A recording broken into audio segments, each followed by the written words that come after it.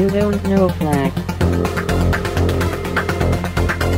Thank you, Sergeant Essential. Thank you, Sergeant.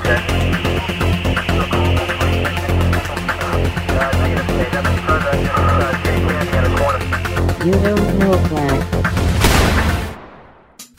Welcome to You Don't Know Flack, a podcast full of stories about retro gaming, retro computing, video games, arcade games, and technology from a guy who was there and still is. My name is Rob O'Hara, but for the next 30 minutes, you can call me Flack. Episode 199. You deserve a break today. At McDonald's. Greetings and salutations, listeners, and welcome to another episode of You Don't Know Flack. Today is February 20th, 2021, and I am your host, Rob Flack O'Hara. On today's episode of You Don't Know Flack, we will be talking about McDonald's. But before we get started, we have a few minutes to chat during this week's Loading Time. Loading time. Loading time. Loading time.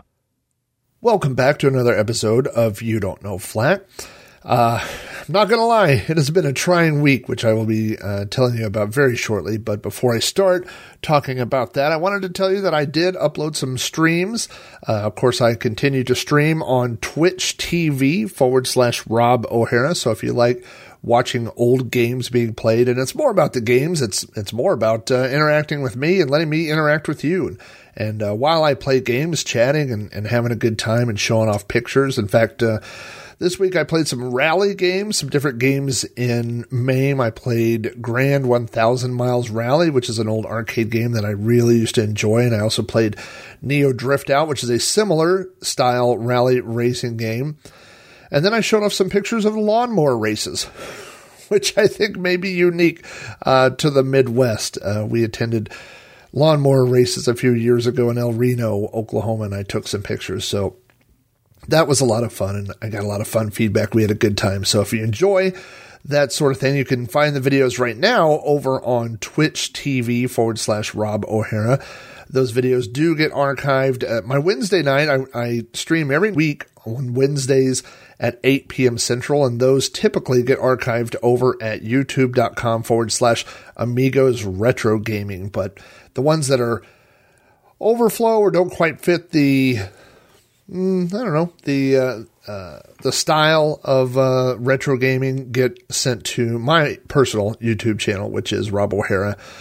So you might check those two things. And of course, links to any of those videos will always be in the show notes, which are not on my game today. They're posted over at podcast.robohara.com. I also wanted to just briefly mention that I saw yesterday that Prince Marky D from the Fat Boys passed away. You know, I suppose all of us have different, I don't want to say relationships because I don't know Prince Marky D personally, but everybody has different artists that they can relate to from different periods of their life. And the Fat Boys to me were really the first rap artists of the 80s that I knew more than one song from. I had the Breakin' soundtrack. I had the Beat Street soundtrack. I had a couple of different albums like that. But the Fat Boys were the first group, the first rap group that I listened to. I had a couple of their tapes, and then I ended up making copies of those tapes and trading them to another friend for copies of Run DMC tapes. So those were really the first rap groups that I listened to in the 80s. Of course, this was during the beginning of breakdancing, that whole era, but Prince Marky D, is 1/3 of the Fat Boys. Another one was the Human Beatbox, who passed away several years ago, and Prince Marky D passed away. I don't know the full story of what happened yet. They haven't said too much, but it said he was 52 years old, which I'm really shocked that the Fat Boys were only 5 years older than me. Which tells me I really need to, it's time to I'm trying not to try out for a member of the Fat Boys. So maybe it's time for me to lose some weight in honor of Prince Marky D. But it bummed me out. I grew up listening to the Fat Boys, and of course they had several novelty hits. They had Wipeout, which was a crossover with the Beach Boys. They had The Twist, which was a rap crossover version with Chubby Checker. So a lot of classic nostalgic memories associated with the Fat Boys. So I was bummed out to see that. That is not the biggest thing that happened to me this week, however.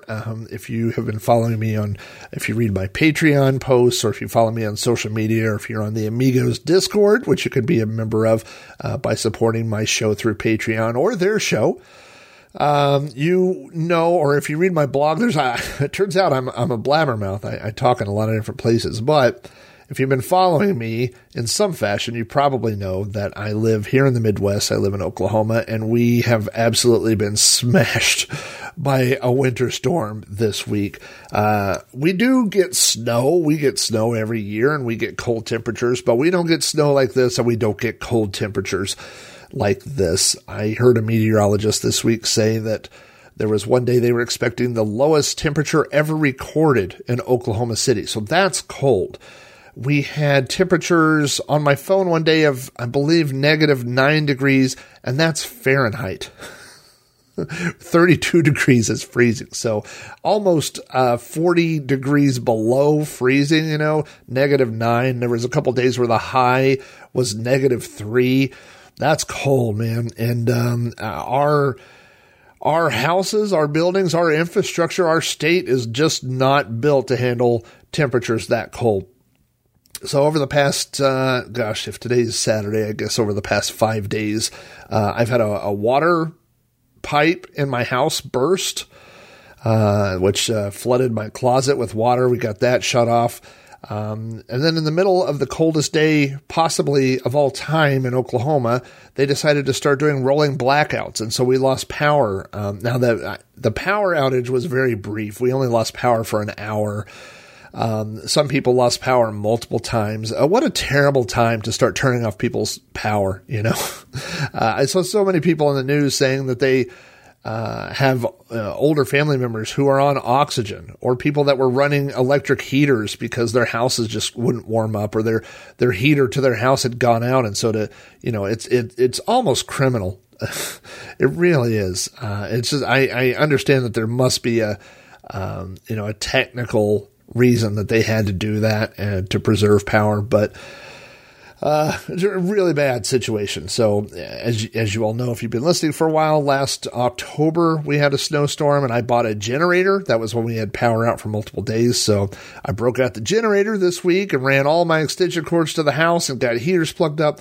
And then the power came on about 15 minutes later. But you know what? It's that the money that I spent on the generator is worth it for that security in your mind that you're not going to get stuck for days in a freezing house, So we had rolling power outages here. I had a broken water pipe, and then on Tuesday our water went out.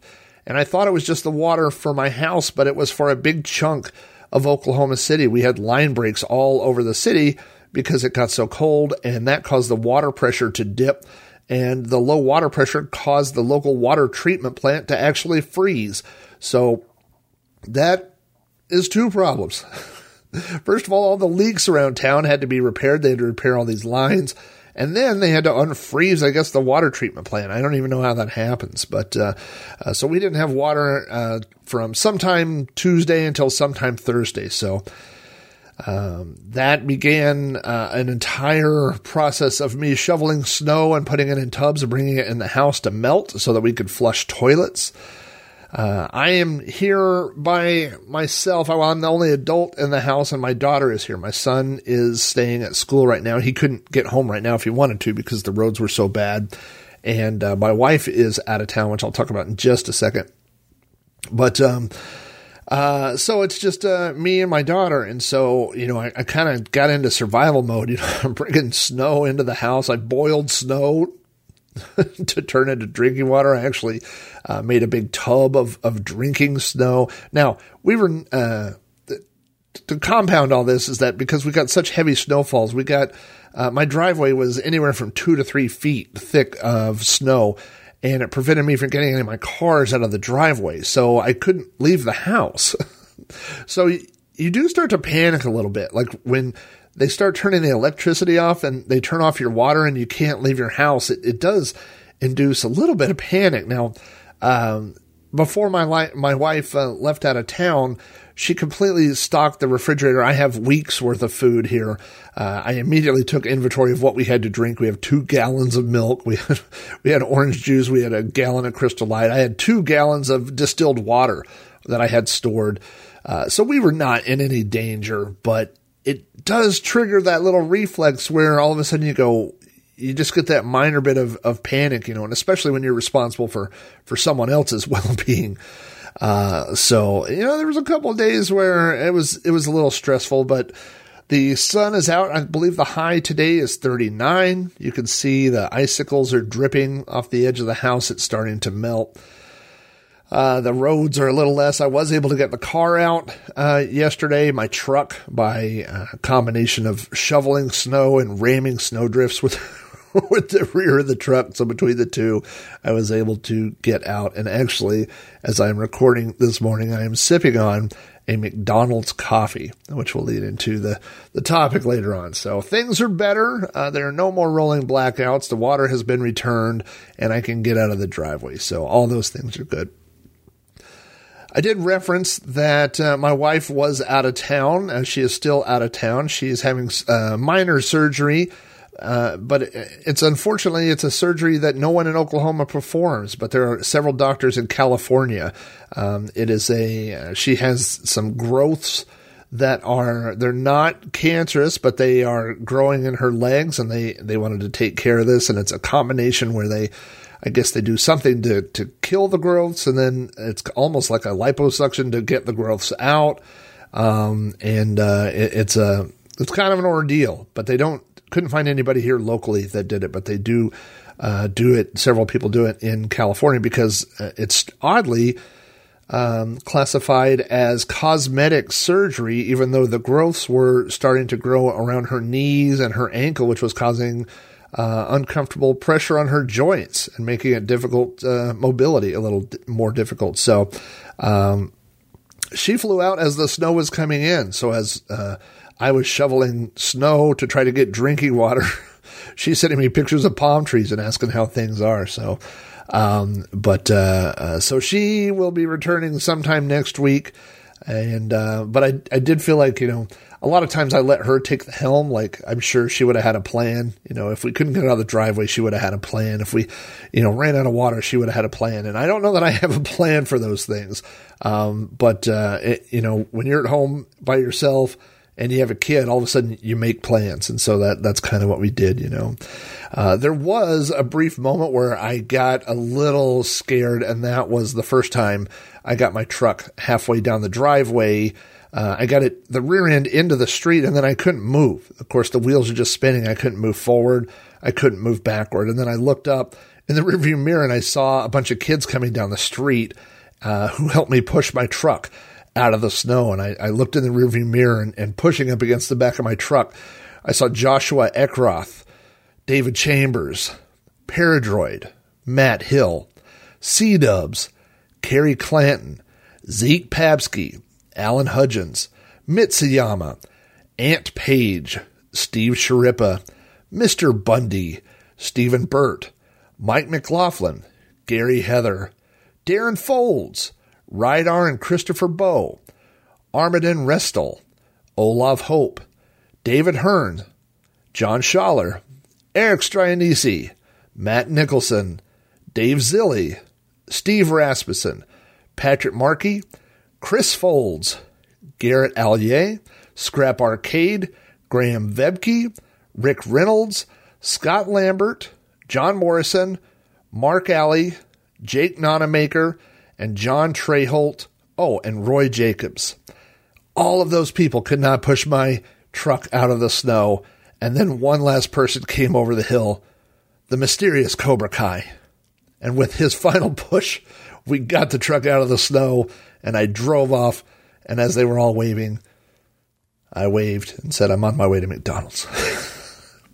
I wish those people had all been here to help me. I wish they'd all been here to help me shovel snow. Of course, those people did not help push me out of the snow, but what they did do was support this podcast through Patreon. So if you'd like to support this podcast, head over to patreon.com/Rob O'Hara to find out a little bit more. And I do want to remind my 16-bit Patreon supporters, those are my $10 a month tier. that I am accepting questions from you guys for different episodes. So if you would like to have a question answered on the air about either my shows or me or anything at all, as long as it's family friendly, don't forget to send in your questions and I will read and answer those questions on the air. If you want to support the show but you're not into Patreon, you can always share links to my show on social media or like and review the show on, I always say iTunes, but I guess it's Apple Podcasts at this point. If you have feedback about this or any episode of the show, you can email me directly at robohara@robohara.com. Join the conversation on Facebook at facebook.com/robcasts. Follow me on Twitter at Commodork or leave me a message on my podcast hotline at 405-486-YDKF. And that covers this week's loading time. Let's get started talking about McDonald's. I don't want to do this. It'll be great. I'll be scared. Just think how glad you'll be when you're all done and maybe we'll all go to McDonald's. I'll be glad when I'm done. I'll be glad when I'm done. I'll be... Think McDonald's. Oh, I wish I were already there instead of here playing this song. Oh, I would have a big chocolate shake, a cheeseburger, and also fries. And I would eat my fries myself and not give any to my dumb brother. Hands off, they're mine, all mine. Oh boy, my recital is almost done. It wasn't bad, I'm still alive. And now I can have my chocolate shake, my cheeseburger, and also fries.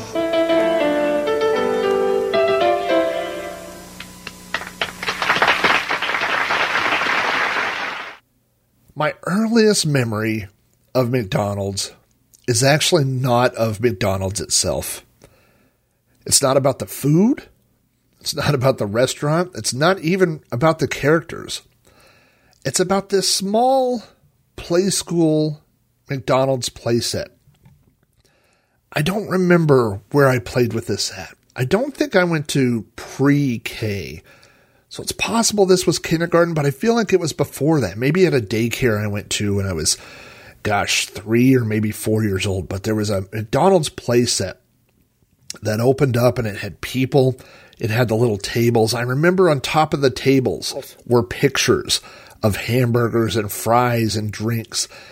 There was a drive-through. There were all the, there were the basics of, there were tables, outside tables. And I remember on the playset, there was a front part that came out and then there was the big sign at the top was the McDonald's sign. I think it said, billion served even back then. That was my earliest memory of anything to do with McDonald's. Again, it's not the food or even going to McDonald's. It was this little playset and having all these people that you could move around and make work behind the counter and eat. And it really seemed like this magical place to a little kid that all these things would happen underneath this little brown roof, underneath these golden arches. McDonald's to me was special. It was like an outing. It was an adventure. I wouldn't say it was the same as going to Disneyland or something, but it was almost like going to an amusement park. We would pile into the car. I remember going as a little child. We would drive wherever the closest McDonald's was. It wasn't close to us. I remember you would see the sign first. You would see the golden arches. It almost sounds cliche, but you would see the sign and you knew you were almost there. We usually ate at McDonald's when we went to McDonald's. We didn't go through the drive-through. We would go inside and go eat. And once you were done, you would eat your food as fast as you could so you could go play on the playground. I remember all the characters associated with McDonald's. Of course, Ronald McDonald being the most famous and Grimace, who was his right-hand man. Grimace was actually a bad guy in the very early days of McDonald's. If you look it up, he was trying to steal, I think he tried to steal shakes, and he had 4 arms. So you would watch his upper 2 arms and he would use his lower arms to steal shakes, but he lost his 2 arms. So he's down to 2 and he became Ronald's buddy. And there was the Hamburglar who would try to steal your hamburgers. But, it was an event. Going to McDonald's was a special time to go see all these characters and feel like you were in McDonald land and getting to eat, this special McDonald's food. I remember my sister sitting in McDonald's high chairs. They used to have plastic high chairs inside McDonald's, and they would have a McDonald's placemat, a plastic placemat on top of it that had the McDonald's characters. And they would have these little McDonald's hand puppets that were just a plastic sleeve, basically, that you would slip over your hand that had different characters. And you would bring those things home. And that's kind of an early memory of McDonald's, is not just going for the food, which I have memories of enjoying greatly, but it was the whole experience. It was being inside McDonald's. It was seeing these characters, and then it was bringing home a souvenir, whether it was this puppet or a plastic bib, which they had. I guess that's what was inside the high chair tray. Those were plastic bibs that you would tie around, or, a toy or whatever it was. But the first thing I do remember that I would call a McDonald's souvenir were not the traditional McDonald's glasses that most people are familiar with, but there were a set of glass mugs. They're made of a dark, smoky gray glass, so they're very dark, and they're not painted, they're embossed, and there's 4 different ones. These were actually released in 1974. Now, I don't remember when we got them, but I remember having them as a child, and I have all 4 mugs. I have the mugs that we owned as a child because my mom put them on the very top shelf. They were special. These were our special glasses, Some people have a china cabinet, with rare things. We had the special McDonald's glasses that were only brought down for special occasions. But there's 4 different mugs, and it has different, like I think Grimace is dunking a basketball in one, which, think about the logistics of that. So we had these 4 mugs, and then I believe in 1977 was when McDonald's first released their drinking glasses. If you've been to an antique mall, possibly a thrift store, maybe even garage sales at some point, or you were alive in the 70s or 80s, you remember these glasses. There are 6 different glasses, and they had the 6 main characters on them. Of course, there's Ronald McDonald. You have Grimace. This is a 2-armed Grimace, not the evil 4-armed Grimace. Then you had the Hamburglar, who, of course, was dressed in almost looked like prison black and white bar outfit that would try to steal your hamburger. There was Captain Crook, who was a pirate. And then you had these 2 different guys, both of them that had large hamburgers, or I guess cheeseburgers, for heads. There was Mayor McCheese, who I guess was the mayor of the McDonald's Playland. And then you had Officer Big Mac, who had a Big Mac for a head.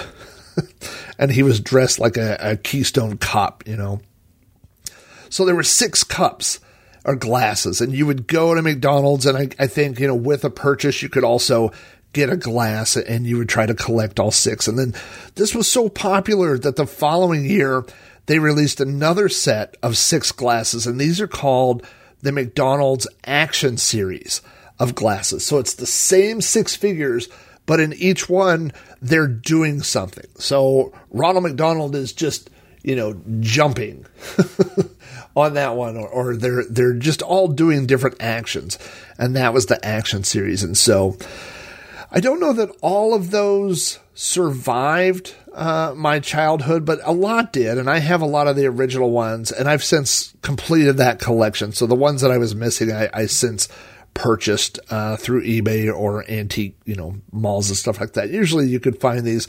I'll buy them if I see them for $5 or less. Sometimes you'll go to an antique mall and they're $12 or something. I won't pay that for them, but there were a lot of other collectible drinking glasses. Burger King obviously had the Star Wars line of drinking glasses. Burger King had a line of drinking glasses that showed off their characters, which I do also have, which is a lot of, people that people don't really know anyway. Like there's a shake guy, there's a fry robot guy. But I mean, it was McDonald's in my mind that started this. It was McDonald's that started this desire to go there, not just for the meal, but to get something to bring home. You know, I remember right after that, they started coming out with these Garfield mugs that were smaller than the glass. Well, they're mugs, and they had Garfield on them. They were clear glass. And that was really when I first remember the controversy about lead paint on McDonald glasses. There was some studies done, and they weren't done in the U.S. They were done in the UK, but I assume they were on similar types of glasses. But they found lead and cadmium. Lead is not good to eat or drink, and cadmium is a cancer-causing element, I guess. And the numbers of lead and cadmium in these glasses it's in the paint, and it's way higher than what they set as a minimum number that they allow. Now, not only have I had these glasses my whole life and handled these glasses my entire life, but you know, if you read the actual report that was put out, it basically said, well, you know, kids could chip that off and eat it. They could chip off the paint and eat it, which doesn't seem likely. And the other thing about the drinking glasses, like the old McDonald's drinking glasses, was the paint and the artwork is on the side. It wasn't necessarily up near the top. But the problem with the Garfield mugs, because they were shorter, was the artwork went right up to the side where you would put your lips. And so that was the concern, is that the part that touched your mouth would have these high levels of lead or cadmium. Now, I don't know that anybody has ever actually gotten lead poisoning. I think you'd have to eat about 200 of these glasses to actually get lead poisoning. But there was a concern at the time, you know. And then over time, they modified the recipe that they used for this paint. And so when they lowered the amount of lead, they raised the amount of cadmium. And so it was this constant, concern and give and take. And this came to a head in 2010 when McDonald's issued their Shrek glasses. And someone, took one of the glasses and analyzed it and said that it had an astronomical amount of cadmium in this. And so McDonald's finally said that they would take them back. They basically had a recall of the Shrek glasses. Now, the Shrek glasses in 2010, you could get for $1.49 if you bought food, or if you didn't buy food, they were $2.49. But McDonald's said if you bring them back, they'll give you $3. And so some people return them, I guess. I found, while I was looking up this episode, doing some research, I found people who said if you have these glasses in your house, you should put on latex gloves and put them in a plastic bag to get rid of them, which I just find amazing. I drink from these glasses all the time to this day. Anytime that I get duplicates of glasses I already have, they go right into rotation, and I drink Crystal Light from them all the time. So I guess I'd just say buyer beware. I think for me personally, as far as a health risk, I put it up there with eating cookie dough. It's just not something I worry about. Glasses to go, glasses to go. McDonald's has McDonaldland. Glasses to go, get the mayor, Big Mac, and even Ronald. A different glass every week at McDonald's. Glasses to go, glasses to go, glasses to go at McDonald's. Get a Mayor McCheese glass this week at participating McDonald's in Chicagoland. Order a medium soft drink in a McDonaldland glass, 49 cents plus tax, and keep the glass. So in the late 70s, I mean, this is 77, 78, that was a thing. You went to McDonald's and you got your drinking glass. But then in 1979, and this is when I was 6 years old, McDonald's introduced the Happy Meal. So it's hard for me in one way. I don't really remember life before the Happy Meal. It seems like McDonald's always had a Happy Meal, but I found a story that said there was a restaurant owner in Guatemala in the mid-70s that noticed that kids were not ordering their own meals. They were just eating, from their parents' plate. They would eat off of their parents' French fries or whatever.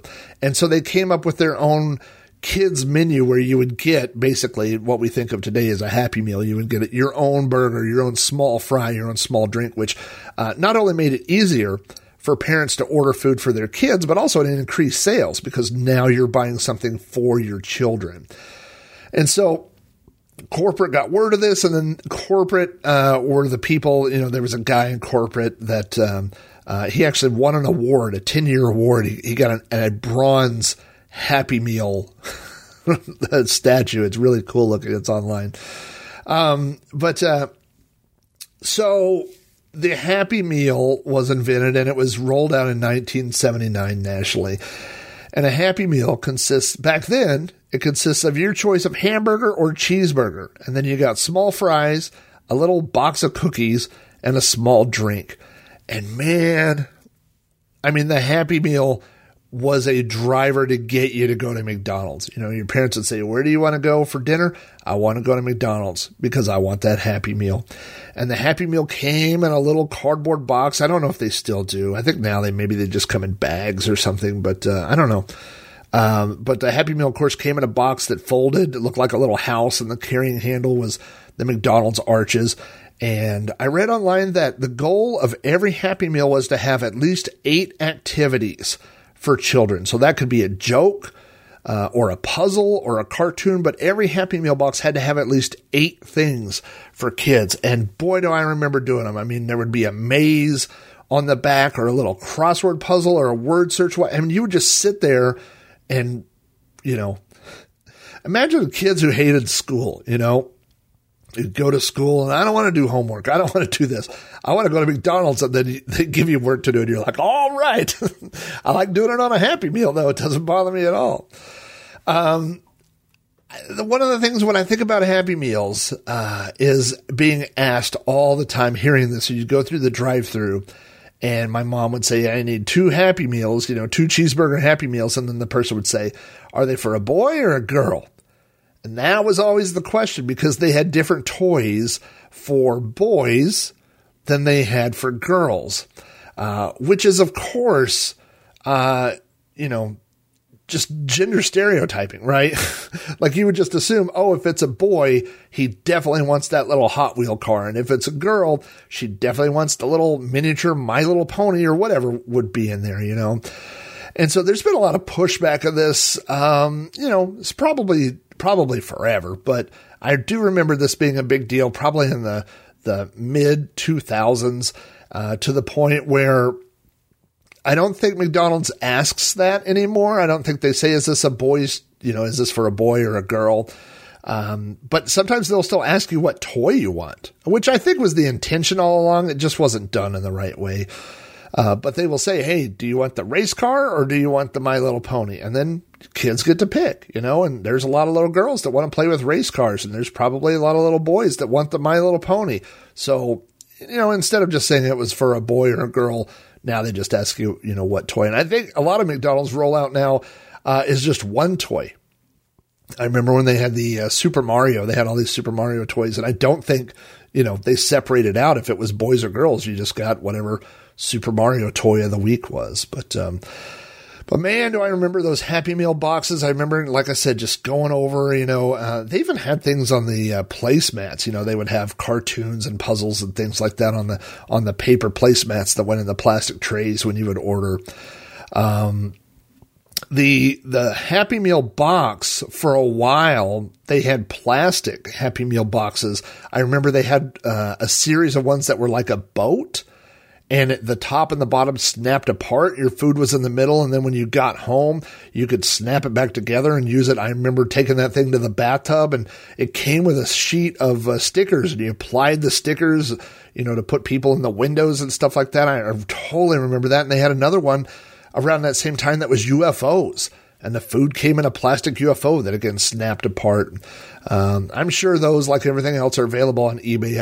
I haven't looked, but I can't imagine those were very cost efficient, not the same as paper Happy Meal boxes being folded and mailed out. But, the other thing about the Happy Meal, again, you got your choice, cheeseburger, hamburger, whatever, fries, cookies, and a drink, but then you got a toy. And in the early days there, I mean, there were some pretty cheap toys, but really early on, they started offering these little figures. And I could do a whole podcast just about these figures, but they were created by the company, and I believe it's called Diner, but it's Diner, but they are German. It could be Diener, I'm not sure, but the earliest one I remember were these series of dinosaurs. You could get a T-Rex or a Stegosaurus or a Ankylosaurus, all these different dinosaurs. That was a big deal, of course, when you're a little kid. I think a lot of little kids are into dinosaurs. And then after that, they had the Monster series. And there were 8 different monsters that you could get there. There was a guy that they were all, they looked very similar to monsters that were in 50s monster movies, but I don't think that they were exactly. But there was a guy that looked like a giant bat, you know, and there was a guy that looked like The Fly from the movie The Fly, you know, and there were 8 different monsters, and they came in 5 different colors. So if you do that math, there were 40 different things. And so you would go and get your Happy Meal and immediately dig in and find which monster you got. And if you got one that you already had, you would trade that with your friend, you know, and you would say, oh, yeah, I already got this guy. Do you have that guy? And you would collect them. The hard thing about buying these and collecting them now, and by the way, I have a complete collection of the entire Monster series. And by complete, I mean I have all 8 in all 5 colors. And the hard part about that is that people online sell them in small batches, but you never know what colors, or you have to buy repeats. So I have a lot of duplicates as well, but that was a very expensive collection to complete for no reason. The hardest part about that was figuring out what they were called. You know, you would Google like, you know, Monster, Happy Meal, whatever, and just finding, you know, and once I found the name Diener, it became easier to find those. But after the Monster series, then there was a space series, and there was different robots and spaceships and stuff like that. And I have a complete collection of those too, which means I'm crazy. But again, 8 different ones, 5 different colors. But man, was that an exciting time as a kid to go there every time to McDonald's and dig in and see which robot you were going to get, or which, you know, dinosaur or whatever. And those things, not only were they fun to collect, they were oddly satisfying to chew on. I just remember gnawing on those things to you know, I wonder how many of those I've eaten pieces of over the year, which would drive collectors crazy today. I try not to eat them when I buy them now because they're too expensive to eat. But McDonald's had a ton of great toys throughout the years, and there were a lot of toys that they had that appealed to older kids, maybe in a nostalgic kind of way or ironic kind of way. Like I remember being older, but going to McDonald's because I wanted to collect all the Inspector Gadget toys. They gave away Inspector Gadget. That was a big giveaway. They gave away Furbies, little miniature Furbies for a while. Furbies and Beanie Babies, which was a problem because adults that were collecting Beanie Babies would go through the drive-thru and, you know, just try to buy the Beanie Baby, or they would buy, you know, a Happy Meal to get the Beanie Baby and then throw the Happy Meal away, or just say, I don't want it. You know, they were just trying to buy the toys. So there's definitely been some very collectible toys. I remember the favorite ones that I remember, other than those little rubber monsters from Diener, was Muppet Babies. They had a Muppet Babies line where you could get a little Kermit or a little Fozzie. So those were fun. And then, you know, the McNugget Buddies, which were when McNuggets came out, and they were little miniature McNuggets that were also, interchangeable. They had interchangeable pieces, almost like a Mr. Potato Head. So you could mix and match their eyeballs and stuff like that. Those were fun. One of the earliest toys that I remember getting from a McDonald's Happy Meal was this fake watch. And it wrapped around your wrist and snapped just like a real watch. It was all plastic, but where the face piece was popped open and you could put change in there. And I remember thinking, what a cool thing. So I would always, and I think it held about 3 coins. So if ever I were, you know, if I had quarters, if ever I needed 75 cents in an emergency, I would have it right there on my wrist. So I don't think those come in adult sizes, but that would be a cool thing to get. First I got Pinky, then I got Pinky. I got Pinky and Patty in the same week. What, Vanessa, catch something? Teeny beanie babyitis. Now at McDonald's, your kids can get teeny beanie babies in a Happy Meal. Real Thai beanie babies in a mini size. To toss, tuck, or just plain love. One's in each $1.99 hamburger Happy Meal you buy your kids. This teeny beanie babyitis, will she outgrow it? Not necessarily. McDonald's also has extra value meals starting at $2.99. After all, we care about big kids too. Now, the Happy Meal was not the only reason to go to McDonald's. A big reason to go to McDonald's was the McDonald's playground. Now, the closest McDonald's to me was one that was located, it's still there, on Council Road. And they had an indoor restaurant and an outdoor playground, and that was pretty common. But the one on Meridian, which was just a few miles away, had an indoor playground. The McDonald's was really long, and the back half was, of course, the restaurant. And then there was almost like a line, a wall, and it was glass. And then you came out into the playground, which was still part of the building. It was all indoors. I remember as a kid climbing up to the top of one of the slides and looking back and looking down on everything and seeing all the kids, all the playground equipment. I guess they're not rides, but seeing the people. And I just have this memory of watching Willy Wonka. And when the kids first open the door and go into the chocolate factory and they see the chocolate river and they see all the candy, it's the exact same feeling to me. It's the exact same memory. I remember looking down and thinking, like, this is Willy Wonka. That's what this is. It's everything was something you could ride on or climb on, and there was food and there was just people laughing and having a good time. I have a very strong connection between Willy Wonka and the McDonald's playground. The playground inside the Meridian location, the indoor one, first of all, there was a long train that you sat inside to eat. Now, if you were lucky, you got out there first, there was, the engine, and you could sit up at the very front. And every one of these were like plastic hard molded with a little hard molded table in front of you. So you would slide into this little booth, but it looked like a train on wheels. And then behind it were all the different cars, and you would go sit in a car and slide in. So you only got in on one side. And then there was a little, plastic, it's not plastic. I guess it's all fiberglass, a fiberglass table in front of you. And you would sit inside this train and eat. Like, how exciting is that? To go to McDonald's and sit inside a train and eat. Then there were, if you weren't of this age, these things may sound very plain or very crazy, but they really get me excited. And I have a strong, strong nostalgic connection with the McDonald's Playland. First of all, there were these seats that you could sit on that were on springs, and you could rock back and forth, and there was a little handle, and then each one was like a head in front of you, and some would be a fry guy. So some were fry guys. Some, their head just looked like a hamburger or a cheeseburger. Those are pretty lame, like for little kids to sit on, but I definitely rode on some of those. Then they had a merry-go-round, which you had to get on there and somebody had to push. So there'd be, the bigger kids would be pushing it around in circles, and the little kids would get on, and then it had somebody's head in the middle. I don't remember who it was, but the part that you sat on was all metal, and then the part in the middle was all fiberglass, and really the goal was to get it to spin fast enough to sling kids off and go flying.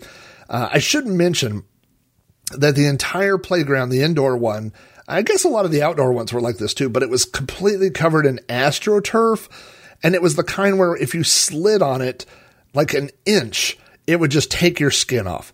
So I remember so many times what they should have given away in Happy Meals was Band-Aids, because I remember like getting slung off of that merry-go-round and just hitting that AstroTurf and sliding on my elbows and just feeling the skin scrape off. I remember just every time we went, I remember coming home bleeding, and I didn't care. It was so great. There were teeter-totters, which I only remember because I had a friend that every time we went, he would say, no, I'm not going to get off while you're up in the air. And then he would, so you'd come crashing down. They had a giant Captain Crook slide that you would climb up these stairs, go all the way to the top, and then it was a spiral slide that you would go all the way down. And of course, there'd always be the kids that were trying to go up the slide and then kids coming down the slide. So it was a recipe for children to get hurt. And I mean, if you look up the Captain Crook slide now and just imagine kids falling off that, like the whole thing is metal and just designed to hurt children. It's no surprise looking back that all these things are gone now. But it was a different time. It was the 70s where, if you got hurt, you deserved it. If you got hurt, if you fell off a slide, then your parents would go, well, I guess you shouldn't fall off slides, huh? And then you go, yeah, I guess so. It was more of a personal responsibility. You didn't sue McDonald's because you climbed up something and jump off it and hurt your ankle. It was just a different time, and speaking of different times, another thing was this giant Grimace that was on a big spring. And when I say giant, I mean, you could probably get, 7 or 8 kids inside this thing. And then it had metal bars all the way around the outside. So you would just stand inside this giant hollow Grimace and rock it back and forth as hard as you could. And of course, the goal being to get somebody to break loose of their grip and then smash their head into the metal bars. So that was fun. And then over in the corner, there was this thing that was like a hollow Officer Big Mac. So you crawled in through his body, which was, seems like inside, like a metal barrel almost, if you can imagine that, with a ladder. And then you got up into Officer Big Mac's head, which was kind of like a donut. It's this big round thing, and you could go around the outside of it, but the ladder continued up into Officer Big Mac's hat. And there was only enough room for one kid. So if you were the kid that was up in there, there's nobody else. And there's a hole in the top of his hat, or in the front of his hat. And so if you climbed all the way up the ladder in there, you could stick your head through that little hole and hope that some kid below you didn't yank your feet off the ladder, which I remember happening and going crashing down and thinking I was going to die. So that was fun. In the 70s, that was fun. That's what we did.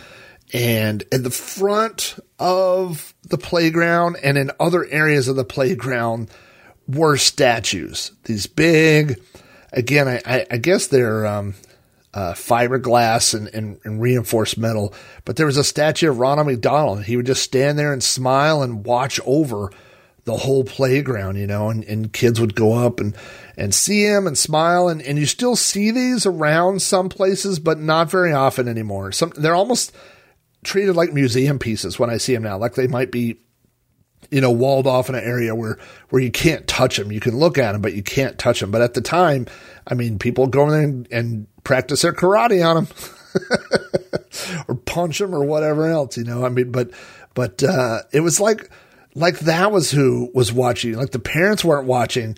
Ronald McDonald was watching, and he would watch you play on all that. And I hate to say it, but I remember the McDonald's playground more than I remember, not more, that's not fair, but as much as I remember the playground at my school growing up. Like it was such a part of my childhood of going there. And I just, it's a bummer that the kids growing up today don't have that. And I realize that, again, a lot of these things were removed due to safety reasons, but it's just such a big part of my childhood. I'll never forget it. Speaking of my childhood, I think I was in 2nd grade when I went on my first field trip to McDonald's. Now, I looked on Google Maps, and this is a 1.2 mile walk, which I don't think is, super far, especially not for kids. Kids have lots of energy, but our 2 classes, my school had 2 2nd grade classes. So the classroom across from us and my classroom, the teachers and maybe an assistant lined us up, and we walked 1.2 miles from my school down to the local McDonald's. And I remember going in and, getting a tour. And of course, we all knew what the dining room looked like at McDonald's. But then we got to go behind the counter, and you got to see where they made the fries and where they made the burgers. And it was so magical. And I just remember, thinking about that play school play set where you could put people back there and make the food. And this was it. This was where it was made. It was very, very special. And I'll never forget, there was a set of steps that went down, and there was a freezer in the basement. And so we went down into the basement, into the freezer, and I was so worried about getting locked in this door or something that I was really concerned about that. But that was a big memory. And then I think we got, free ice cream or maybe we had to bring food. I don't remember, but I do remember playing on the playground a little bit, and then, everybody walking back to the school. But that was a really, and over time, I think, I know my kids went on field trips to pizza places where they got a free personal pan pizza and stuff like that. But McDonald's, as we'll talk about very shortly, was very good in their marketing and very good, and maybe too good, at marketing towards children, which I don't know if this was a part of that or not part of an outreach thing. But, once you had been back there, of course, you came home and you would say, "Hey, Mom, I want to go to McDonald's. I know what the kitchen's like," So there was a lot of McDonald's marketing geared towards children. Introducing Chicken McNuggets. McDonald's new McNuggets. A McNugget is a boneless chunk of tender tasted chicken with 4 kinds of sauce to choose especially for dipping. Barbecue, sweet and sour, honey too. 'Cause you deserve a break today. With chicken cooked the McDonald's way. Ooh, McNuggets. I remember the day, it was in 1983, that we were in my mom's station wagon. That's what I remember. And we were in the back end. Me and my buddy Andy were in the very back end, and then kids were in the middle row seats. And my mom and someone else, maybe Andy's mom, was in the front seat. And we had gone to McDonald's. We were in the drive-thru, and a lady was standing outside with this little tray, and she asked us if we wanted to try a new product. And this new product that they were about to introduce was called the Chicken Nugget. And it was just a small little nugget of chicken. And they had them, they served them with toothpicks, and they had dipping sauces. And I don't remember if they were the same dipping sauces they have today. It seems like maybe there was, the sweet and sour and whatever. But I remember them rolling down the windows and us all getting a free McNugget, and just how this was a new thing. I think this was the first time I remember, and it wouldn't have been the first time in my lifetime, but it's the first memory I have of McDonald's changing, of them introducing a new food product, and having that McNugget, eventually McNuggets got added to a choice in Happy Meal. So now if you take your kid, you could get a hamburger, cheeseburger, or I think a 4-piece McNugget.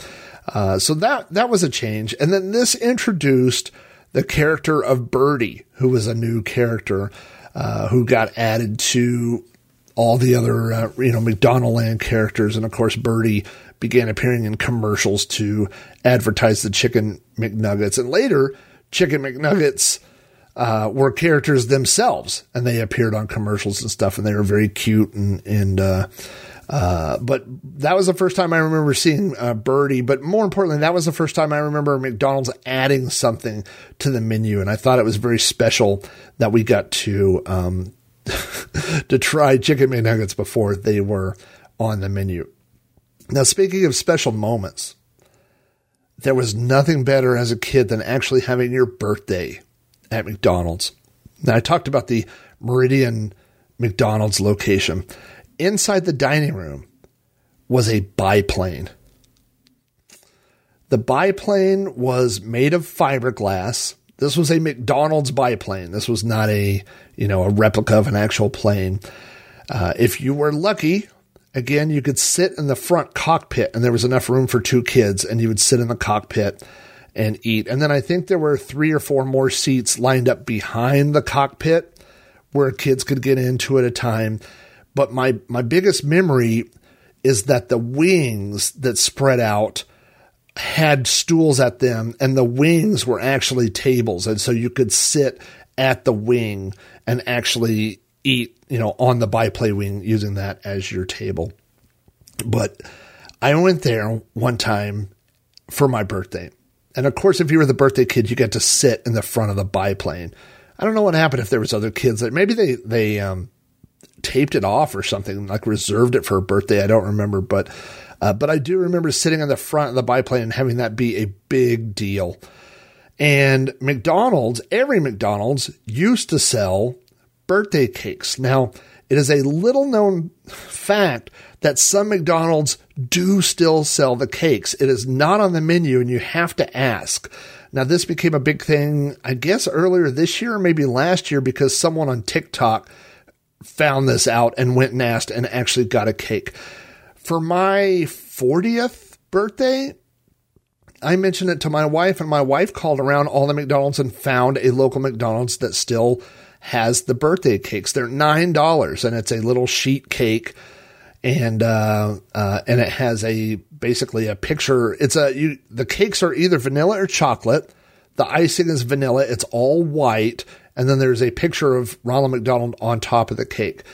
So you do have to ask around. I'm not pulling your leg because if you call a McDonald's and say, do you have birthday cakes? They might hang up on you because there's so many people that don't know about them, but some McDonald's do still have the cake. So they are a very generic kind of cake. I remember them being frozen. I have since, older, I know that they have ice cream cakes, and these were not ice cream cakes, but they stored them in the freezer. So when they brought it out, they were really cold. The icing was hard. I remember that just because it was frozen. But I do remember, I have a vivid memory of sitting on the front of a biplane in the Meridian McDonald's, having a piece, corner piece, of course, because it's your birthday, right? Having a piece of that cold, hard cake. And I had one when I was 40 years old. My wife tracked one down for me. It was a very nostalgic and a very memorable birthday cake. And unfortunately, that particular location has closed, so I don't have a source anymore for McDonald's cakes. But again, I'm not pulling your leg. If you ask your local McDonald's, they may look at you like you're crazy. But if you ask enough of them, you may find a local McDonald's that still offers birthday cakes for $9. Now, there are two things I wanted to talk about that I wrote down in my outline. One was commercials, and the other one was food items. And it seemed like those things were so intertwined that I thought I would talk about them at the same time. As I mentioned before, McDonald's did a great job of marketing, and you might even say that McDonald's was better at marketing than they were at making food. I don't know that that's true, but they were geniuses in both.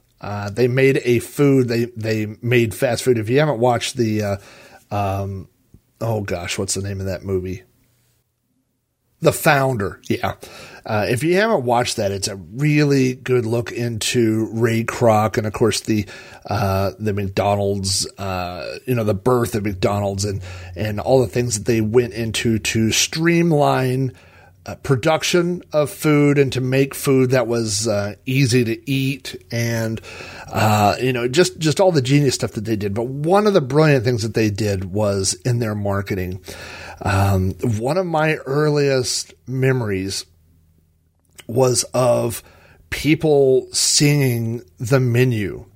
And there was multiple different commercials. And one of the most memorable ones to me was, I guess, what's known as the hopscotch song.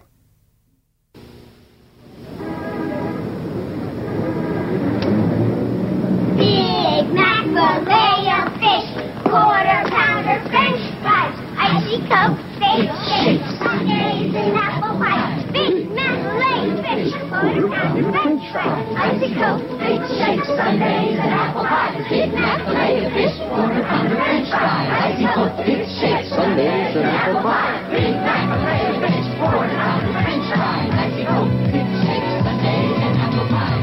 Sing a song you can taste. Put a smile on that hungry face now. Sing a song of the taste. You can only find it one place. McDonald's, you deserve a break today. Big Mac, Filet-O-Fish, quarter pounder French fries, icy Coke, big shake, Sundays and apple pie. McDonald's.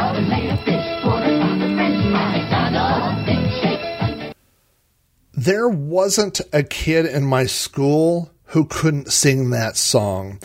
And I dare say that a lot of people that grew up in the 70s and 80s can still sing that song. That was a jingle that was drilled into our heads through commercials, through advertising. Big Mac, Filet-O-Fish, Quarter Pounder, French fries. Everybody knew that little jingle, you know. Every kid who was a smart aleck would step up to the counter and they would say, "Hi, what would you like?" And you would go, "Big Mac, Filet-O-Fish, Quarter Pounder, French fries." You know, everybody knew that, you know. In fact, that commercial was redone in multiple markets, and throughout the years it was modified. There's a commercial of kids doing it for Double Dutch. There's, it's just been redone over and over. And so, it was burned into our brains. Not too long after that, if you remember in the 70s and 80s, there was a time where, of course, when vinyl records were the most popular way to distribute music, and the cheapest, I would say, that there were not paper, but very thin plastic or vinyl, I don't know what they're made out of, records that they wouldn't play forever, you know, but you could play them for a little while. And McDonald's distributed these records. They had another song that listed most of the things on their menu. Good morning, class. Today we're going to learn the McDonald's menu song and give a listener out there a chance to win $1 million. So, repeat after me. Repeat after me. No. No. Oh, okay. Okay. Here goes. Here goes. Big Mac, McDLT, a Quarter Pounder with some cheese, Filet-O-Fish, a hamburger, a cheeseburger, a Happy Meal, McNuggets, tasty golden French fries, regular or larger size, a salad, chef or garden, or a chicken salad, Oriental, big breakfast, egg McMuffin, hot cakes and sausage, maybe biscuits, bacon, egg and cheese, or sausage, Danish hash brown stew, and for dessert, hot apple pies and sundaes. So this was featured in commercials, but it was also part of the record. And so you would get this record, you would go to McDonald's, and I don't remember if they gave it or if you had to pay for it. It seems like they gave it away. But you would go home, and then on the record, and the record's available on YouTube, that the guy singing the song, he would sing the whole song, and then there was a whole crowd of people that would try to sing it back. And if they sing it back perfectly, you could win $1 million. But if, they messed up, and on every record I ever heard, they messed up on that. They didn't win anything. But now, just listening to the record is nostalgic enough in itself. Now, one item that I don't remember any specific commercials for is probably the most basic thing on a McDonald's menu, which is the hamburger or cheeseburger, which of course is the same as the hamburger, just with a slice of cheese on it. You get meat. If it's a cheeseburger, you get cheese, you get a little squirt of ketchup, you get a pickle, and you get a little sprinkling of onions. When I was a kid, that was the blandest food that I could think of, and probably my parents as well. And so I remember many times if we were on a road trip or we were out and I said that my stomach hurt or my tummy was upset, I would get for dinner a McDonald's hamburger and a Sprite. And my parents would say that that won't upset your stomach. And I think the theory was that the hamburger was so bland it wouldn't upset your stomach, and the Sprite would help settle it. I don't know that that's true or not, but I can tell you this. If I have an upset stomach to this day, if we're out, my wife's picking up dinner or something, that's what I will get. I will go to my McDonald's and I will get, a couple of McDonald's hamburgers, and I will get a Sprite. And that is my, I think, traditionally people think of chicken noodle soup if they're sick and not feeling good, but I always think about a McDonald's hamburger and a Sprite. And for some reason that would always, calm my stomach a little bit. The McDonald's hamburger, I can't think about the McDonald's hamburger or the cheeseburger without thinking about my dad's theory. And my dad's theory forever about McDonald's success is that he says it's the type of food that you can eat with one hand while you're driving with the other hand. So, if you think about driving through, even, we have drive-through pizza, right? You could go to Little Caesars and get a pizza, but it's pretty hard to eat a slice of pizza while you're driving. It can be done. I'm sure I've done it, but it's not easy, and it's definitely not clean. It's the same thing, with eating a taco from Taco Bell or someplace. You're going to get cheese in the floorboard. You're going to get lettuce on you. But a McDonald's hamburger, you can unwrap that thing and eat a McDonald's hamburger. It's not going to get messy. It's not going to get on you. Things aren't going to fall off. And you can eat it while you're driving. And so that has been always been my dad's theory behind McDonald's success, is that they invented food that you could eat with one hand while you were driving. Now, something that you can't eat with one hand while you're driving from McDonald's is a Big Mac. Now, again, the Big Mac, if you don't know what's on a Big Mac, you didn't grow up in the early 80s, because we heard this commercial so many times that every kid could recite to you what was on a Big Mac. McDonald's Big Mac. It's more than just another hamburger. There are 2 all-beef patties, special sauce, lettuce, cheese, pickles, and onions on a sesame seed bun. 7 great ingredients working together to make one great taste. 2 all-beef patties, special sauce, cheese, lettuce, pickles, onions on a sesame seed bun. Get the idea? 2 all-beef patties, special sauce, lettuce, cheese, pickles, onions, and a sesame seed bun. It's your McDonald's Big Mac. You've got to taste it to believe it, you know what I mean? 2 all-beef patties, special sauce, lettuce, cheese, pickles, onions, and a sesame seed bun. 2 all-beef patties. Let me say a few words about McDonald's Big Mac. It's 2 all-beef patties, special sauce, lettuce, cheese, pickles, onions, and a sesame seed bun. 2 whole... What was that word again? 2 all-beef patties, special sauce, lettuce, cheese, pickles, onions, and a sesame seed bun. Lettuce, cheese, pickles, onions, lettuce, cheese, pickles, oh, what am I saying? You deserve a break today at McDonald's, where your dollar gets a break every day. That's right. 2 all-beef patties, special sauce, lettuce, cheese, pickles, onions, and a sesame seed bun. As a kid, I don't think I ate a lot of Big Macs. Probably they were too big for a kid to eat. I'm not sure that I liked sesame seed buns as a kid. I don't know that I would pick them off per se, but and I didn't like that much lettuce. So I don't know that a Big Mac, I think that was more like, I think of Big Macs as being the sandwich that dad would get. Like dads would get Big Macs and moms would get Quarter Pounders. And Quarter Pounder, of course, a lot of people know Quarter Pounder. If you say Quarter Pounder, they think of the joke from Pulp Fiction. How does a Quarter Pounder translate overseas to places that don't recognize what a pound is? But a Quarter Pounder, is of course a little bit less. And when I think of a Quarter Pounder, I think of what great marketing, because a quarter pound is 4 ounces, and that 4 ounces is pre-cooking weight.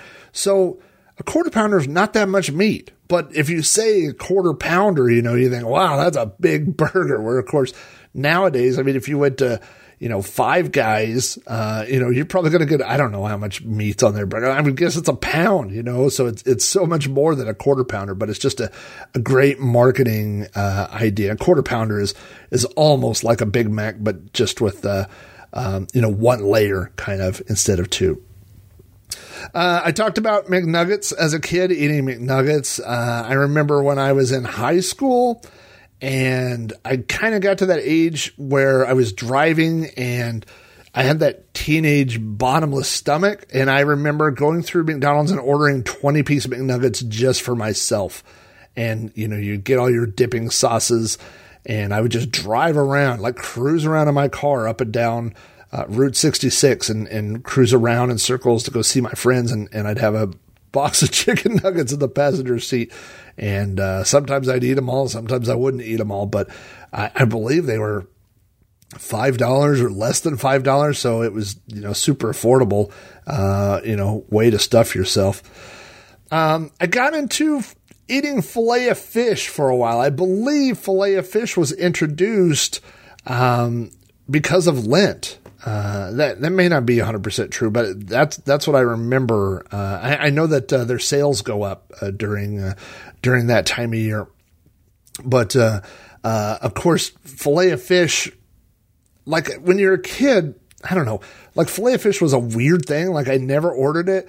And then at some point, maybe in my early 20s, I started ordering filet of fishes because I got sick of everything else. Like I was so tired of McNuggets and so I wanted to try something else. And so I would order a fillet of fish. And then in the, I don't remember where that was. I believe it was the 90s when Billy Bass was a big thing, and there was a popular fillet of fish commercial that really brought fillet of fish back to the public attention.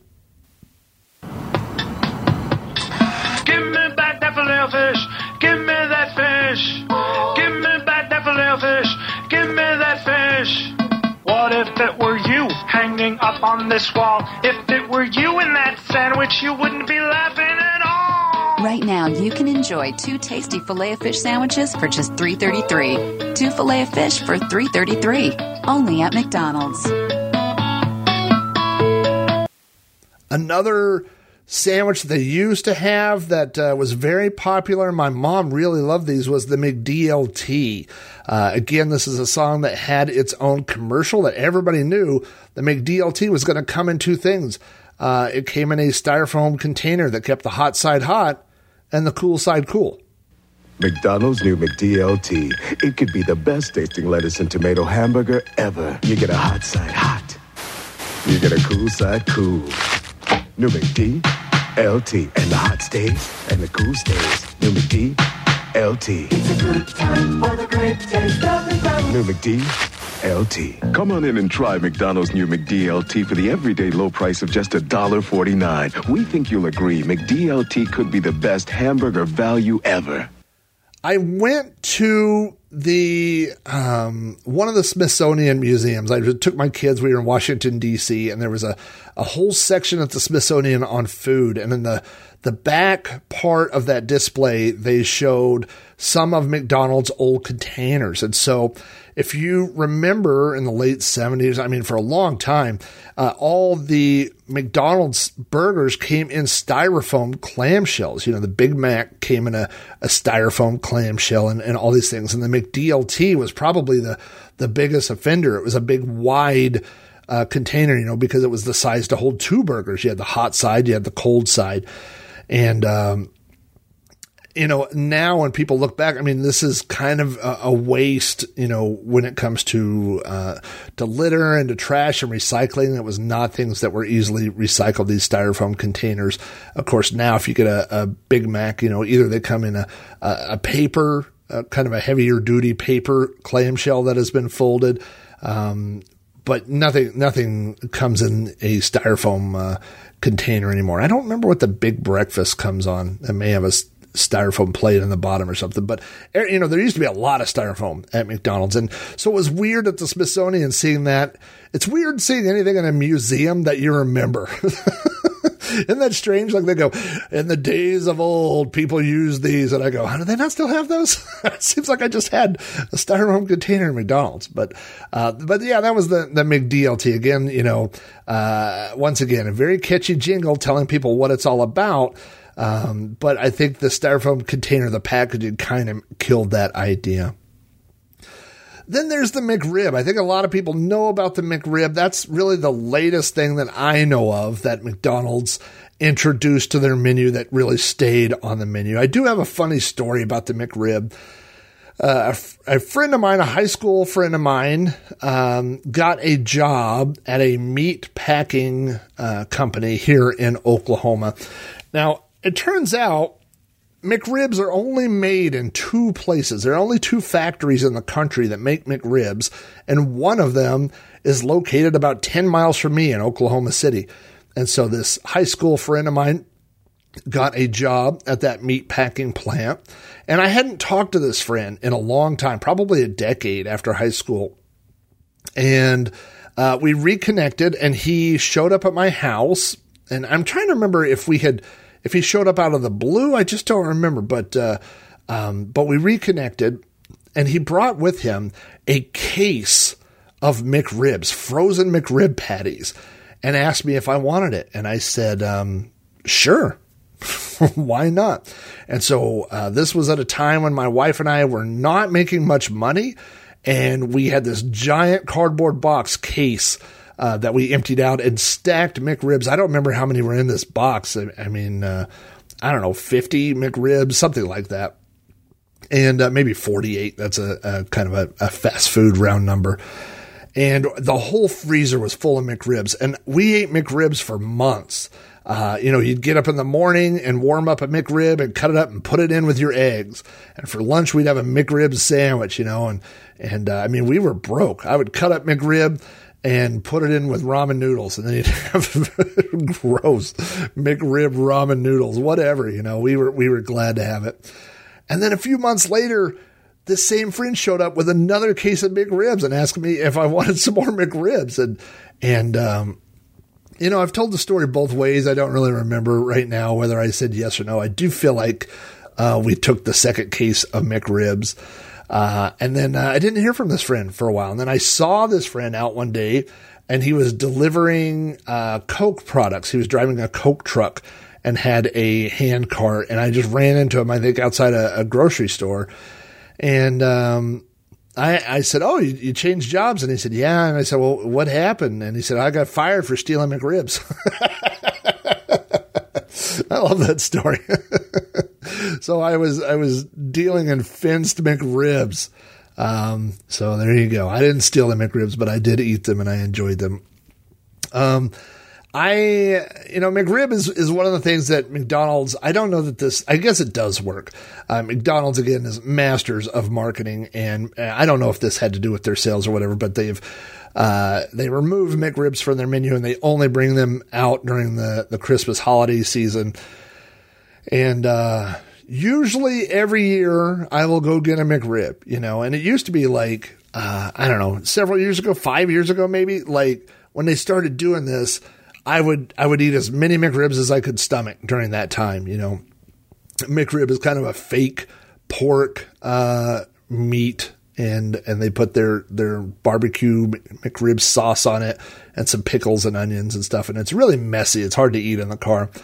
But over the past few years, and it's not McDonald's food, all of McDonald's food, but the McRib specifically, it just doesn't taste right to me. And I don't know if they've changed the recipe. I don't know what's happened. But, during the holidays, like this year, I got a McRib. And then later my wife said, "Hey, you want to go get a McRib?" And I'm like, "No, I'm good for the year." Like I had one and it quenched that little, whatever, it checked that box off. But I didn't need a second one. And next year, I don't even know that I'll have one at all, to be honest. Again, it's a good marketing thing. It makes you think, oh, it's a limited time, so you got to go get one. But once I've had one, I'm really good. McDonald's has been known, of course, for their desserts. They offer milkshakes. You can also get a milkshake as a malt. When my dad would go to McDonald's, he would always get a vanilla malt, which he loves. You could get a little hot fudge sundae, which is their soft serve ice cream with hot chocolate on top. And then you get a little tiny package of nuts that they used to ask you, do you want nuts or no nuts on there? But now you just get a little plastic container of nuts and apply if you like those. And of course they have ice cream cones, the little soft serve cones, which my wife really likes. McDonald's has done a good job of competing with coffee houses like Starbucks and things like that. McDonald's coffee is 99 cents in a size. And that is a staple of my morning when I go to work. When I commute to work, I find a McDonald's and I drive past that and I always get a coffee and a breakfast item. So I tend to do breakfasts when I'm out going to work. I love a good McDonald's breakfast. Now, for a while, they still have them. They've kind of pushed this new McCafe thing, where you could get, I think, lattes and other specialty drinks, but they're not particularly cheap. And that's what I think about McDonald's is, like, I like the idea that I could get a large coffee for 99 cents versus have one being over $5 at Starbucks. And you can argue that Starbucks tastes better or is better or whatever, but not to me. Coffee's coffee to me. So a 99-cent coffee, especially when you pull up and say, I want, some cream and Splenda and it's 99 cents, then that's good enough for me. Now, breakfast. I remember as a kid, the big breakfast, which is the thing that has sausage and biscuits and some fake scrambled eggs.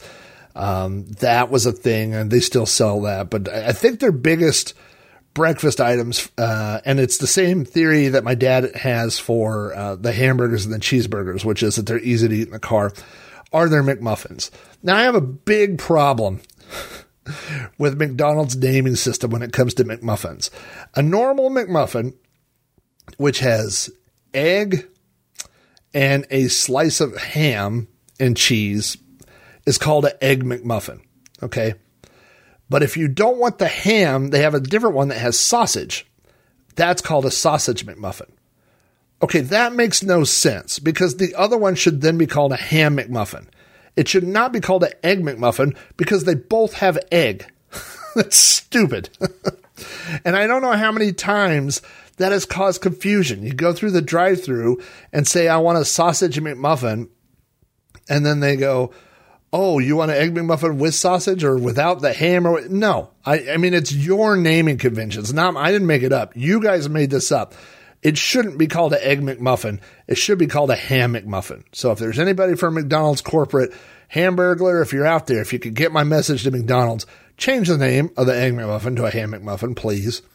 They also had the McGriddle, which I had once or twice, and it is basically a breakfast sandwich with waffles instead of bread, and that it's just too much. It's too much bread. It's too much everything for me. I'm not a fan of the McGriddle, but what I am a fan of is the McDonald's breakfast burrito, which is scrambled eggs, a little bit of sausage, and you can get mild or hot sauce, and I believe those are 99 cents. So many, many times on the way to work, I will get 2 breakfast burritos and a large coffee, and it's, with tax, a little over $3. And I don't always eat both burritos, but sometimes I eat 1.5, and I figure, at 99 cents, I'm okay with that.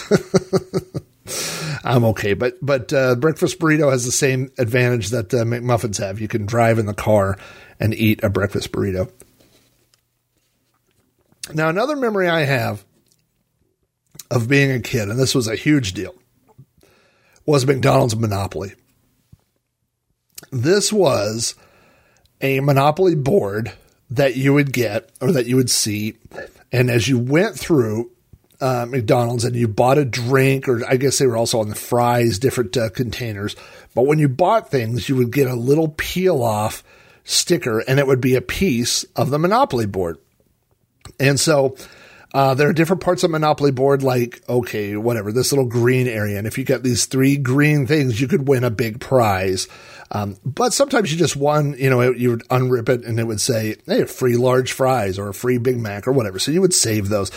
So I remember my mom using the drink holder in her car would just be full of those little tabs, and you were always going to McDonald's because you were getting free things from McDonald's. So again, great marketing thing.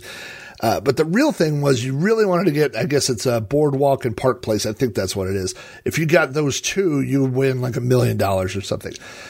If you have not watched McMillions on Netflix, you should totally watch that. It is a 6-series documentary about how for many years the Monopoly contest was rigged and how people on the inside were able to get winning tickets and separate it. And basically, the mob was involved. It's a big, huge story, and get those 2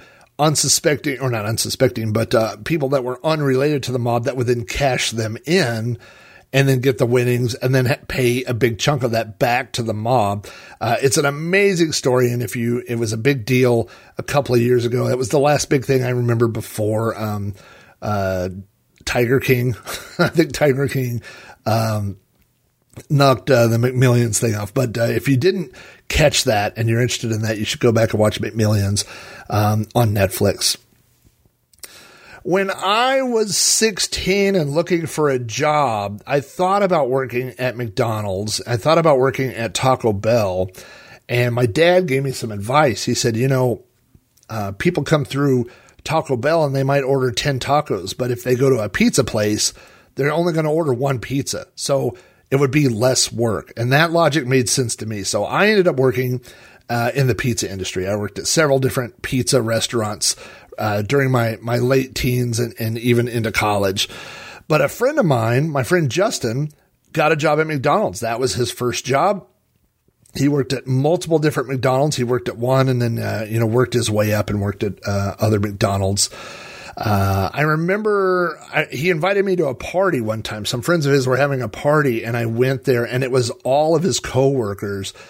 And there was just all this talk about McDonald's, like inside lingo and putting down a 6-batch and things like that I didn't know what they meant, but it was just, like I said, internal McDonald's references, and I just remember there being a camaraderie of all these people, even the ones that worked at different stores, could relate to one another. And I always thought that was really, really cool, I suppose pizza people could probably do the same thing, but there seems to be a lot less of us out there. I remember him telling me a story one time about, harassing a new employee, or harassing is not the right word, hazing, let's say, they had hired a new employee that was particularly annoying. And, before my friend Justin reported to work, they had sent this kid down to the basement and told him that it was time to make the McDonald's cookies. And so, to make the cookies, they told him you needed flour, which they had there in the store. The big thing was that they needed sugar, and you could only get the amount of sugar from sugar packets. And so he was opening hundreds of sugar packets to fill this thing full of sugar. And when Justin showed up to work, he went down in the basement and saw this kid and he was like, "What are you doing?" And the kid said, I'm making the cookie dough so that we can make the cookies," which of course, they don't make the cookies at McDonald's. They certainly don't make cookie dough there. And so they had just basically sent this kid to get him out of their hair to make cookie dough by mixing flour and water and sugar packets. So I think Justin was one that had to tell him that somebody had pulled a trick on him and that they don't actually make the cookies there in the restaurant. I do remember Justin telling me about Hamburger University, which is a real university that is owned by McDonald's, and managers and up and coming potential managers and owners of McDonald's locations go to. I've read that it is more difficult to get into Hamburger University than it is to get into real colleges. So there's a long waiting list and it's really a prestigious thing to go to. There started one location, it was in Chicago, but now there are 8 different Hamburger Universities that McDonald's managers could go to. And one of the biggest takeaways that Justin told me about Hamburger University, he told me this story, and it really, to me, represents McDonald's attitude towards customers. Was they were given different situations to handle and role play. And one of the possible scenarios was a customer comes up to the front counter with their tray of food and says, they complain to the cashier that they didn't get their quarter pounder. And what do you do? Now, the key to this scenario is that on the tray in front of them is a quarter pounder. And so I don't remember if this was a multiple choice or if they were role playing this. I don't remember. But the first thing was to point out, hey, there's a quarter pounder on your tray. Like, oh, there's your quarter pounder. But if the customer says, no, I didn't get it, the right answer is to turn around and get another quarter pounder. And if you have to, set it on top of the first quarter pounder, apologize, and send them on their way. And that is kind of the beauty of McDonald's, and you see all these videos today of people at fast food restaurants arguing, I didn't get this or I didn't like this. And McDonald's has never, in my experience, has never been that way. If you went in and you said, you know what, I got a 20-piece McNugget and I only got 19, then they'll say, oh, sorry, here you go. Here's 3 or 4 extra. Here's a little, to-go extra thing. Or I have gone through and I have said, this is a big thing, through the drive-through speaker, it's very easy to mistake unsweet tea with a sweet tea. And so several times my wife and I have gone through McDonald's drive-through and ordered unsweet tea, and they thought we said a sweet tea. and we have gotten sweet teas. And one time I went through and I said, by the way, please make sure it's unsweet, because a lot of times when we come here, that's what we say, but we get sweet tea. And when we pulled up, they apologized and they gave us free drinks, So that's the key to McDonald's. I don't think they want conflict. They want your business, And if that business costs a free quarter pounder, or my God, how inexpensive is a cup of tea? I think everybody knows that a soda, I remember people telling me that, a soda costs 5 cents, like the cup costs more than the actual soda that's in your drink. You know what I mean? So if you're paying $2, I don't know if the cup costs a nickel and the soda costs less than that. I don't know if that's exactly right, but it's something like that, So to argue with somebody over a wrong drink, they would much rather give you a drink and then, send you on your way and have you be happy, so that, that you tell somebody else, oh yeah, they took care of me, or that you're not upset with them. So I just always, that story about the quarter pounder and giving somebody a second quarter pounder always, it always stuck with me, and I think it kind of represents, their attitude that they have towards customers. I did want to throw this in, and I don't have a great story, but when I was probably 5 years ago, maybe a few more years than that, we went on a road trip out west, and one of the stops was in Roswell. We wanted to go to Roswell. I always wanted to go to Roswell, New Mexico, because of the famous UFO crash that was there. And while we were in Roswell, we had my kids were younger, and we went through McDonald's, and the entire town of Roswell, of course, is all about tourism and people coming there for the UFOs. Again, you got the UFO museum.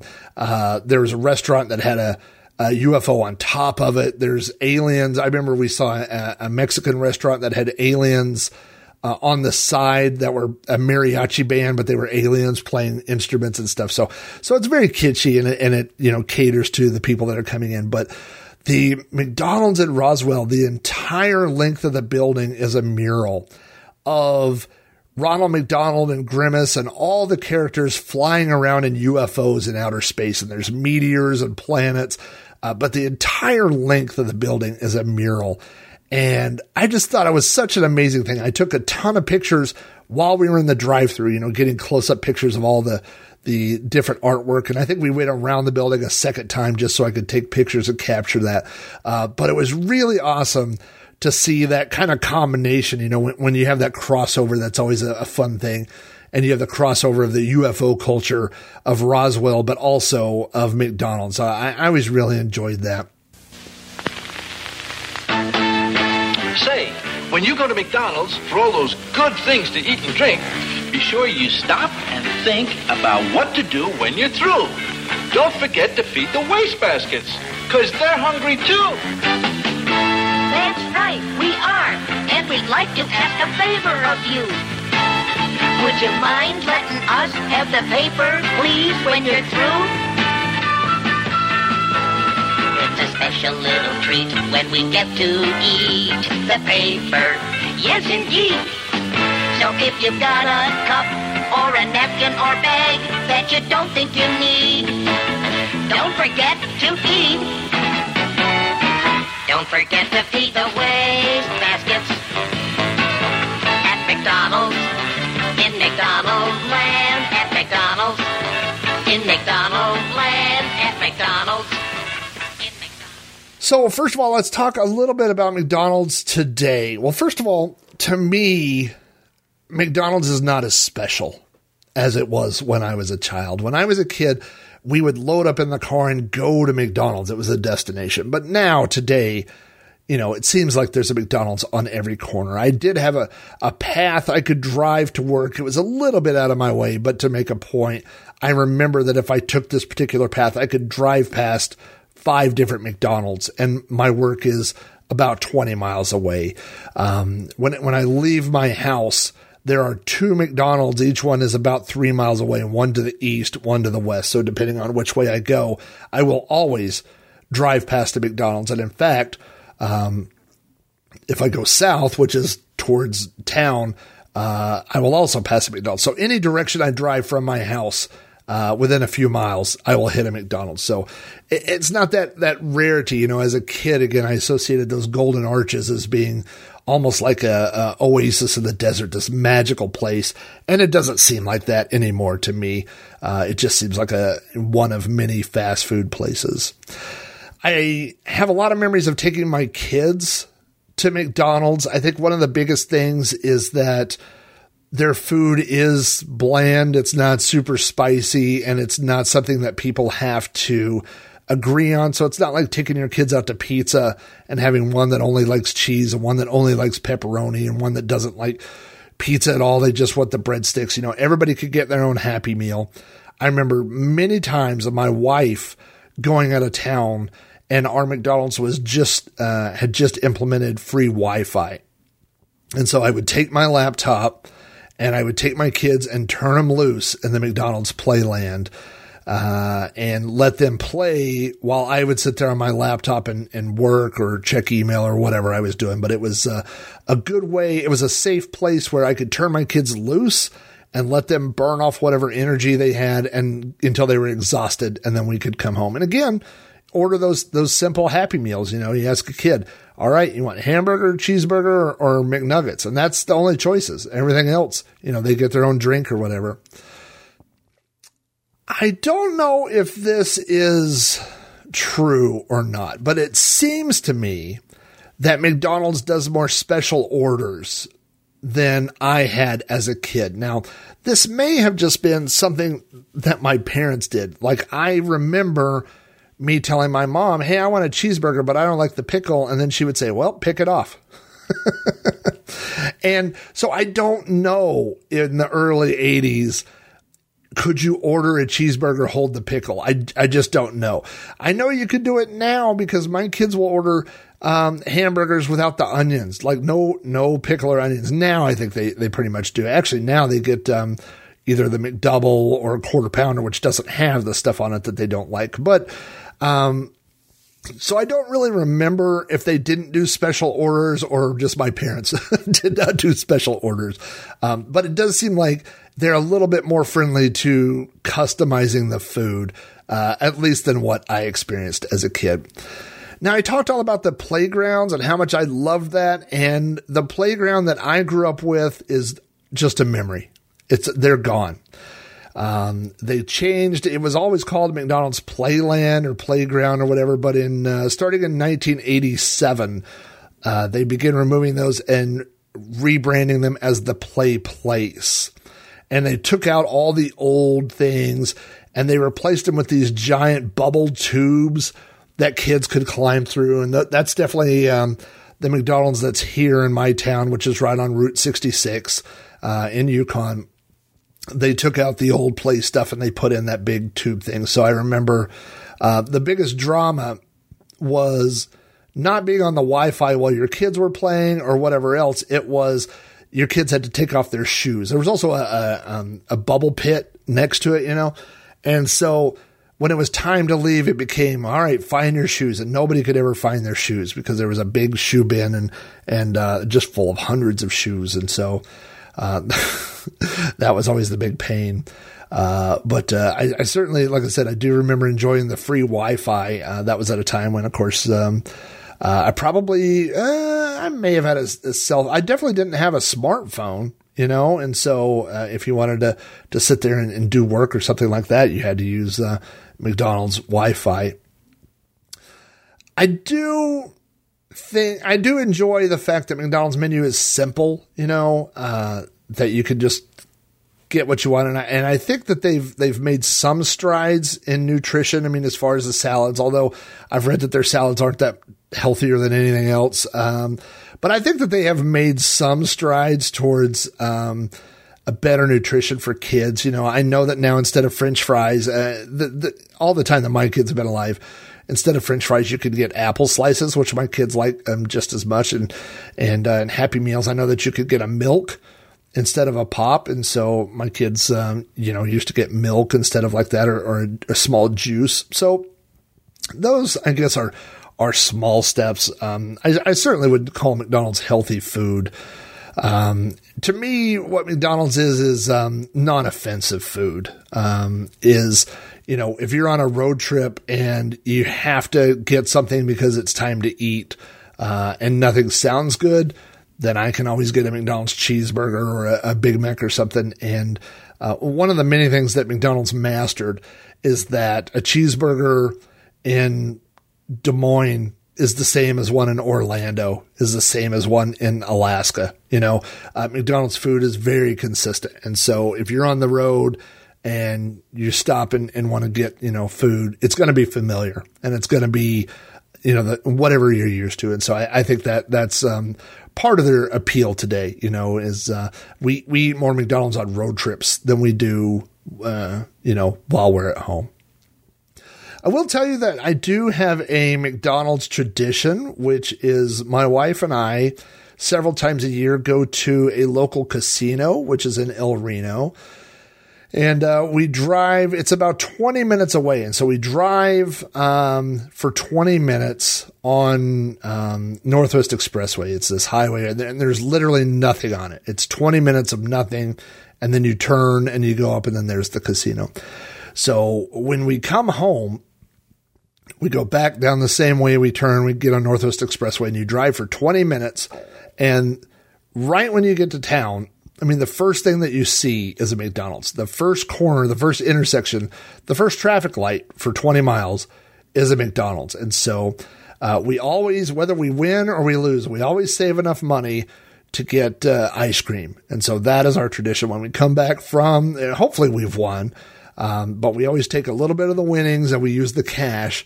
And I get a hot fudge sundae, and my wife gets a soft serve ice cream cone. So that is one of our McDonald's traditions that we still have today, and I enjoy it. It's always going to the same specific one and getting the same specific thing, everything. So that's still a happy McDonald's memory.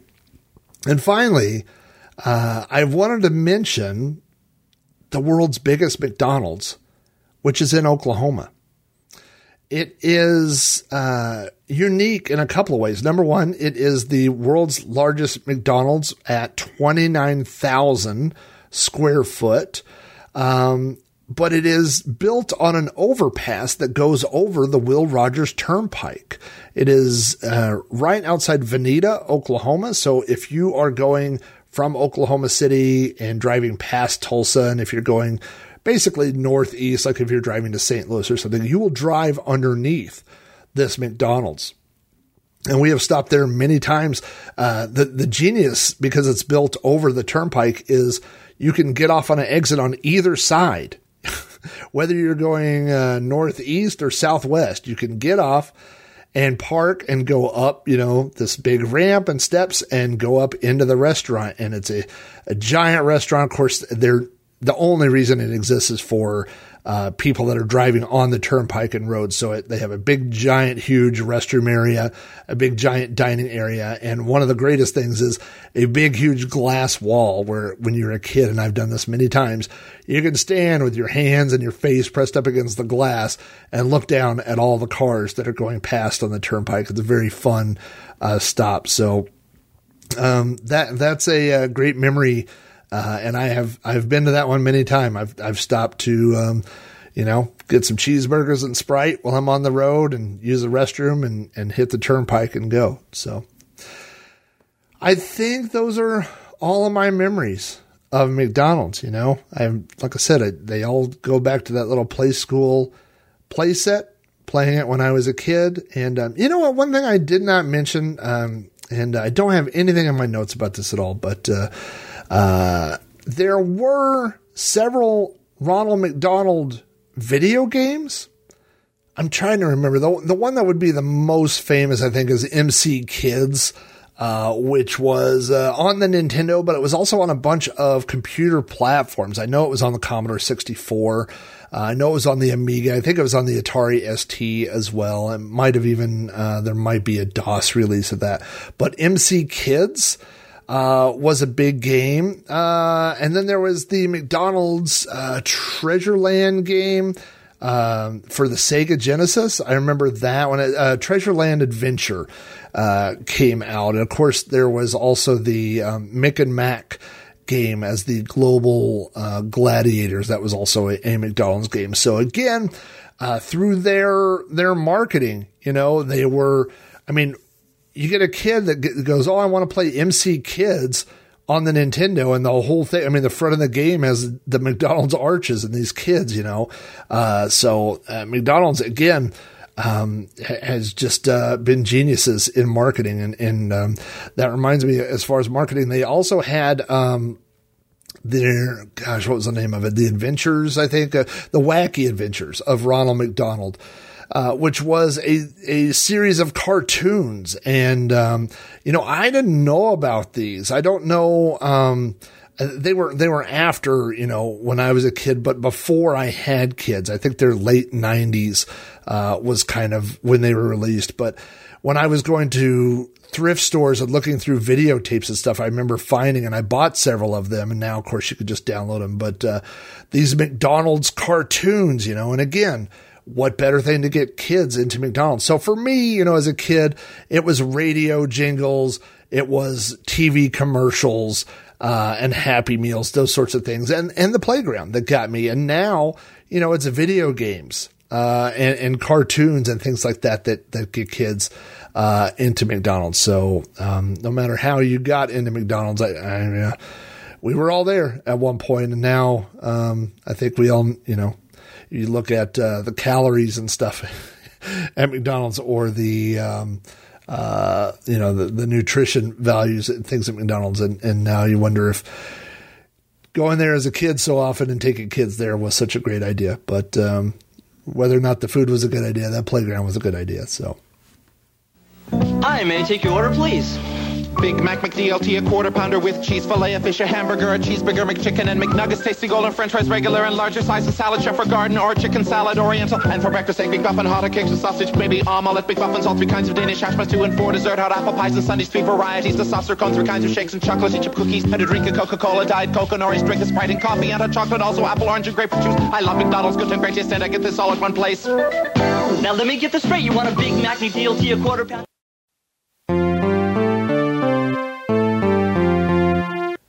Anyway, that wraps up this episode of You Don't Know Flack. Thank you so much for listening.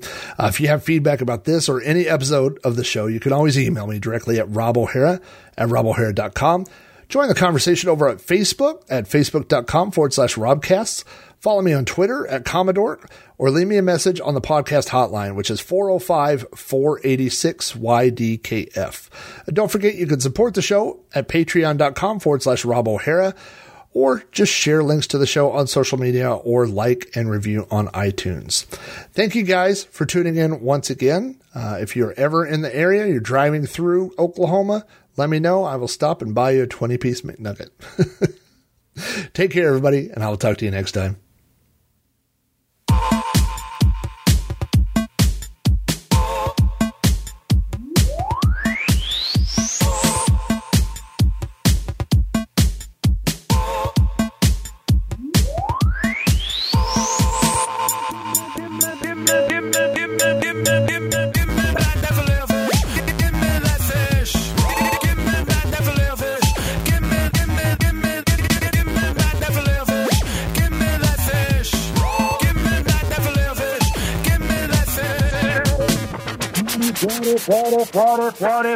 What if it were you